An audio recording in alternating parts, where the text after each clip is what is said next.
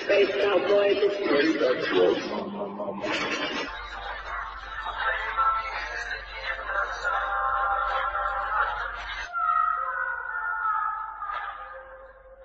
Hey, welcome to Space Gab. This is Mike Coletta. It's the 20th of October, 2021.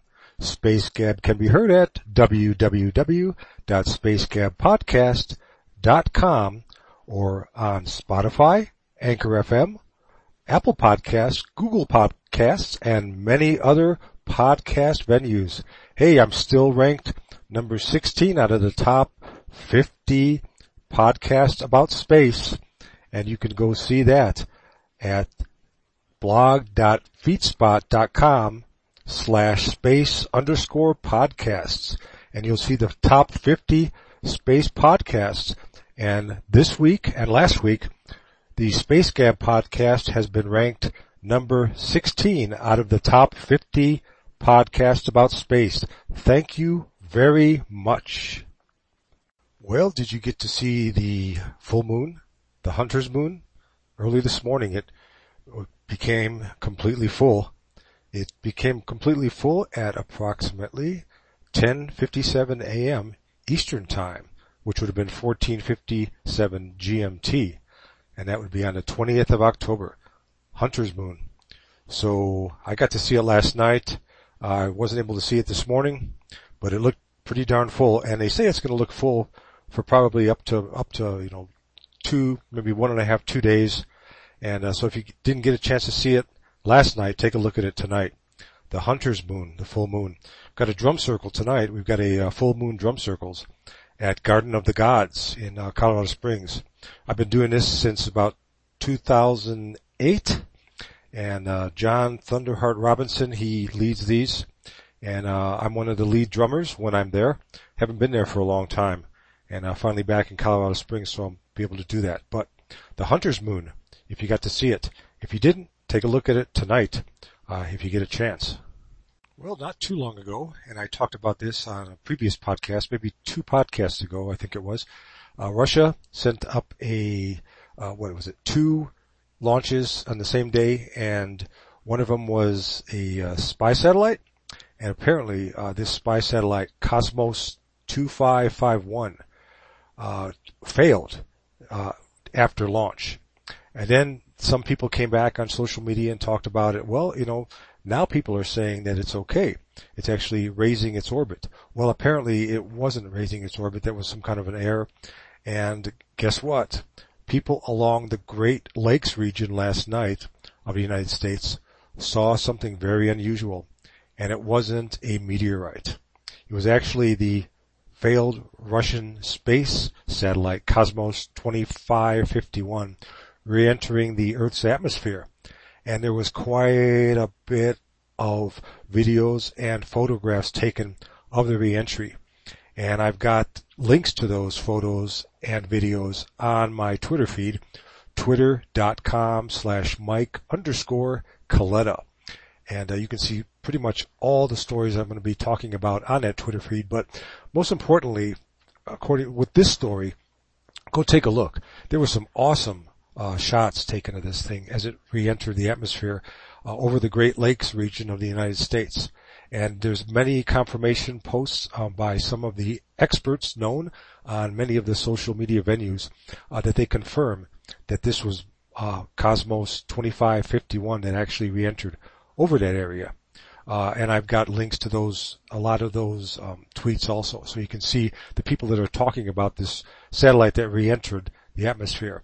But let's see, fireball.amsmeteors.org has the reports, and you can see how many people actually reported seeing the fireballs. And last night, when this post was sent out, it said we received 72 reports about a fireball seen over Illinois, Indiana, Kentucky, Missouri, Ohio, Ontario, Tennessee, Wisconsin, and West Virginia.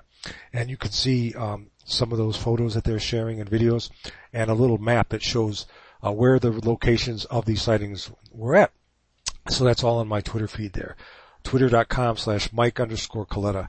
But yeah, pretty cool, to see a fireball like that. And they actually say, that this was the, failed Russian satellite re-entering. So, confirmed. It's confirmed. Well, that Boeing Starliner problem they had, remember they were going to be launching the, second uncrewed launch, before they launch a crewed mission to the International Space Station, the Boeing Starliner, and they had the failed attempt. It turns out that it was because of valves, and I guess they had a news conference yesterday, and they were talking about what they're going to be doing, removing two of the valves, I guess, and sending them back for scanning and some detailed investigation, inspections, things like that. So apparently, I guess it was to do with the atmosphere, the air and the water mixture in the air, I guess it was. So there was vapors or something causing, condensation or something like that, and causing the failed valves to either open or close properly or something. But it's more detailed in the reports if you want to go check that out. But, when there's humidity in the air, I guess the past tests were done in a less humid environment. And this is the first time that this launch was, done. I guess the humidity was pretty high, and they say that the condensation entered, these valves, I guess, and caused some problems with the valves, and they're going to be sending those valves away. But they said that they're going to be Boeing will be, getting the cost. They're going to be taking care of the cost for the repairs of the valves, the problems for the Starliner now. Not going to be charging the United States government with that charge, with that cost, but they're going to be paying for it out of their own pockets, so to say. And I guess that's a different pot of money because they are on contract with the government. So I guess their auditors will know, where to take the funds from, where it's not taking it out of this Starliner contract itself. How they're going to take that out or where they're going to be doing it, that's up to them, I guess, and the government auditing agency to figure out if they're doing this properly. But they did say that they're going to bear the costs of the repairs of these the valves and the problems that are taking the launch time away from the Starliner as it was scheduled. And now also they're asking, hey, when after this test, when is going to be the actual crew launch? And I guess Boeing really didn't have an answer. They said it was kind of a long-winded non-answer, as it said. So now they're saying someone, I guess, with NASA said, hey, we would like to see it within 6 months. 6 months after your uncrewed test launch is done, we would like to see the first crewed launch happen within 6 months. If possible, I guess. So we'll have to wait and see. But we'll wait and see to hear more about what they do find when they do scan these valves at the facilities that they're sending them to. And it'll be kind of interesting to see how they're going to take care of this. Because, otherwise you would have to launch in a non-humidified region or something. I don't know how that's going to happen because if you're in Florida, there's a lot of humidity, so I guess it just depends on the weather and things for that time when the launch is going to be happening. But interesting to see what happens with this Boeing Starliner problem and how they're going to fix it, when the next uncrewed launch is going to happen, and when the next crewed launch, the first crewed launch actually of the Boeing Starliner, when the first crewed launch will actually be happening. So wait and see on that one. Well, it looks like the Space Force wants to test performance of satellites under attack. And Colorado braces for a drawdown fight over the Space Command move and other things like this. So Space Force is going to want satellites that are under attack, which is a big possibility nowadays with, different things going on in space. And they want to know, hey, how are these satellites going to be performing if they're being attacked? So I guess they're going to have to be doing something like simulating attacks of a satellite and see how these satellites are going to function and perform. But that's the Space Force wanting to do that. And also, I guess they're saying that right now Colorado has the headquarters Space Command, but it's been told to them that they're going to be moving this to another state. And Colorado's saying, wait a minute here. So Colorado's actually fighting back to try to keep Headquarters Space Command, and that's going to be pushing out into the next year also. So this fight is going to go on for a while. I guess we'll just have to wait and see who actually does end up with Headquarters Space Command when this is all said and done. Well, I've talked about this in the past. Chinese boosters that actually come crashing down in populated areas after a launch of a Chinese satellite. Well, it appears that, it says Spaceflight Now is saying a Chinese Long March 2D rocket that deployed a solar research satellite last week also tested grid fins to help guide the expendable booster away from populated areas during its fall back to Earth. So it looks like they're actually changing up on this and putting grid fins on their boosters, testing them out to see if they can make this booster go away from populated areas, because many social media venues actually shared photos and videos of these boosters coming down in populated areas. And I shared a lot of those, and I talked about it on our previous podcasts. But now it looks like, hey, they know this is happening, and they're making arrangements to take care of this. So these boosters will go away from populated areas on their return to Earth. So that's good news. So I'll follow this one and let you know what happens.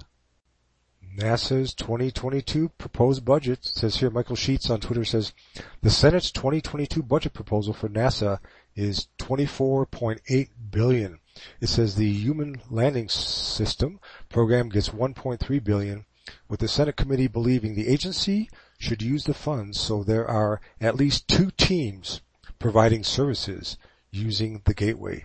Appropriations, the Senate says. So, $24.8 billion 2022 budget for NASA.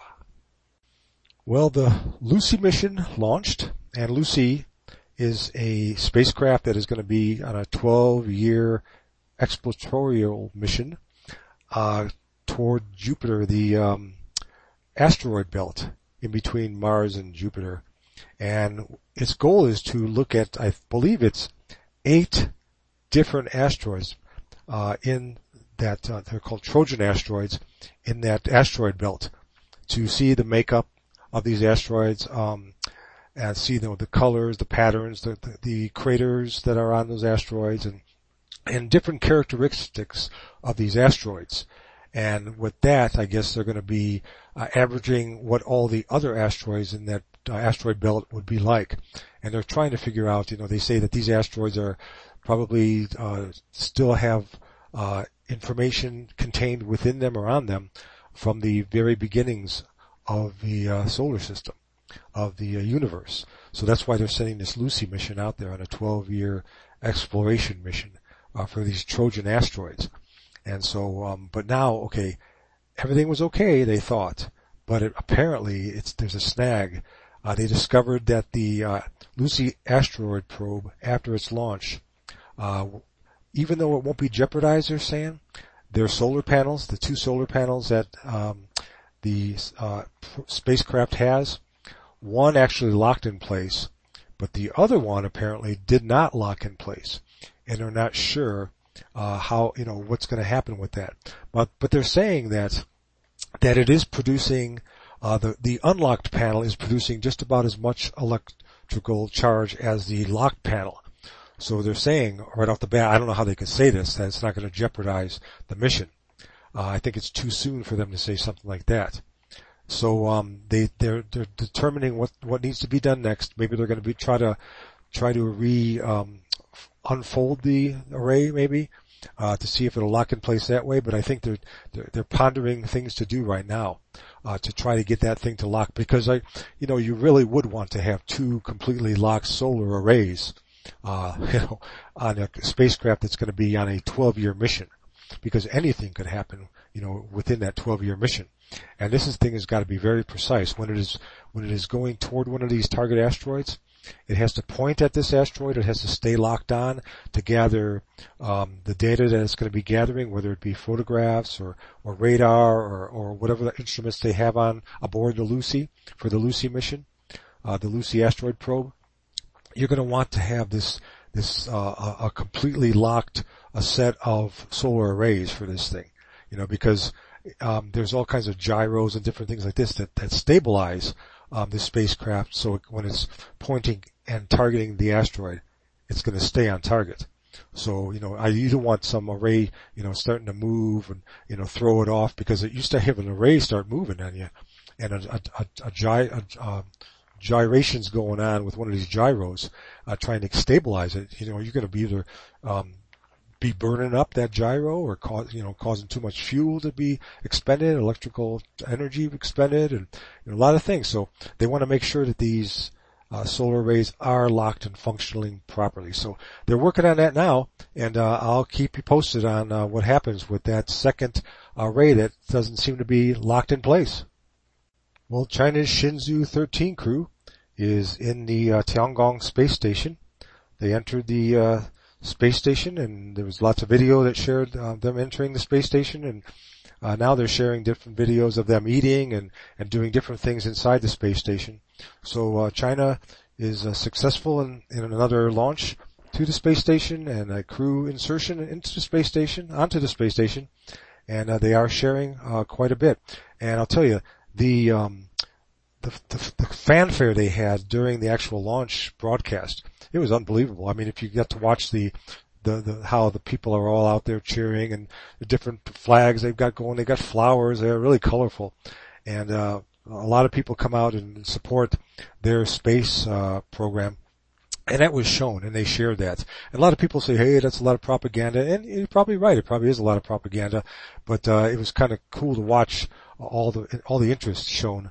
Kind of like when we had our first space program going on with the moon landings and things, how the beaches used to fill up with participants and spectators.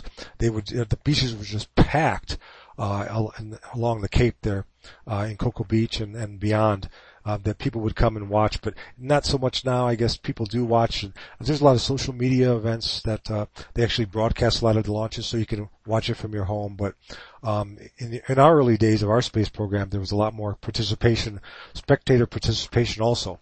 And with this launch of the Shenzhou 13 crew that they showed on their program channel, there was quite a bit of participation, as you could see, with their population too, so it was kind of interesting. But I'll keep watching to see updates on the Shenzhou 13 crew mission, and you can too, and I've got quite a few of those links on my Twitter feed if you want to go check them out. So that's an update on the Shenzhou 13 crew up there at the Tiangong, China's Tiangong space station.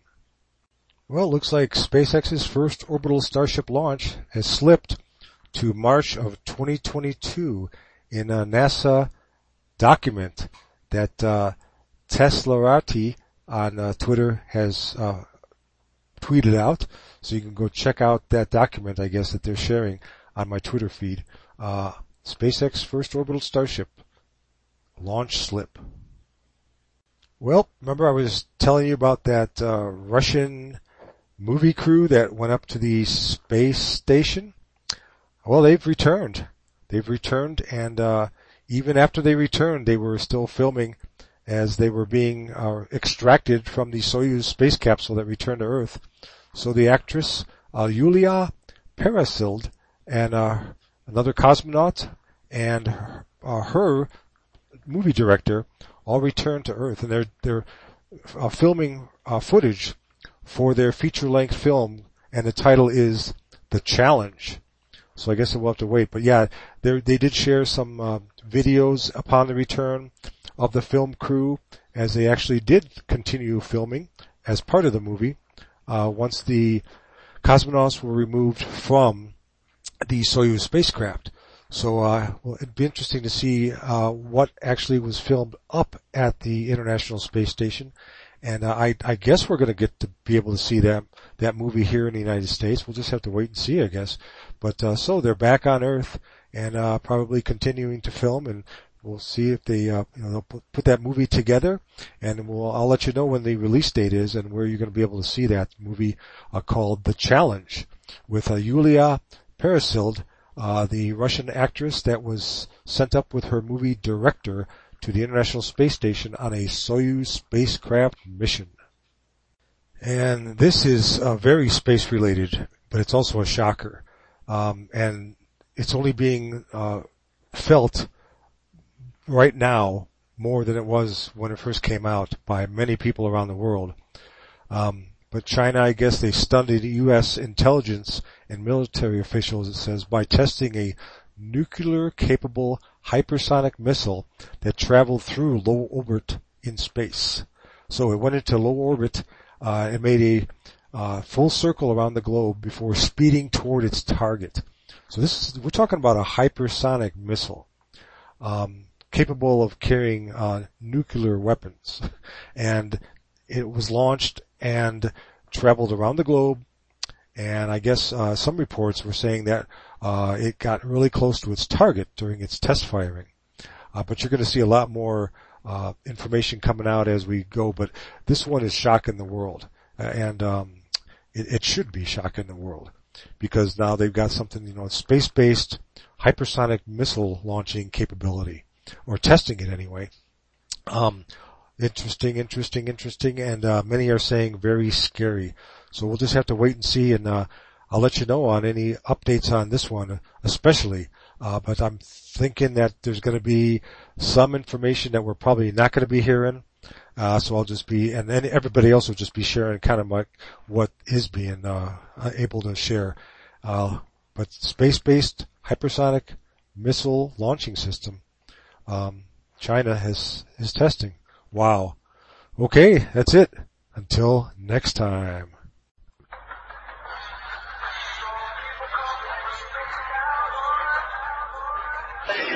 Space Cowboy.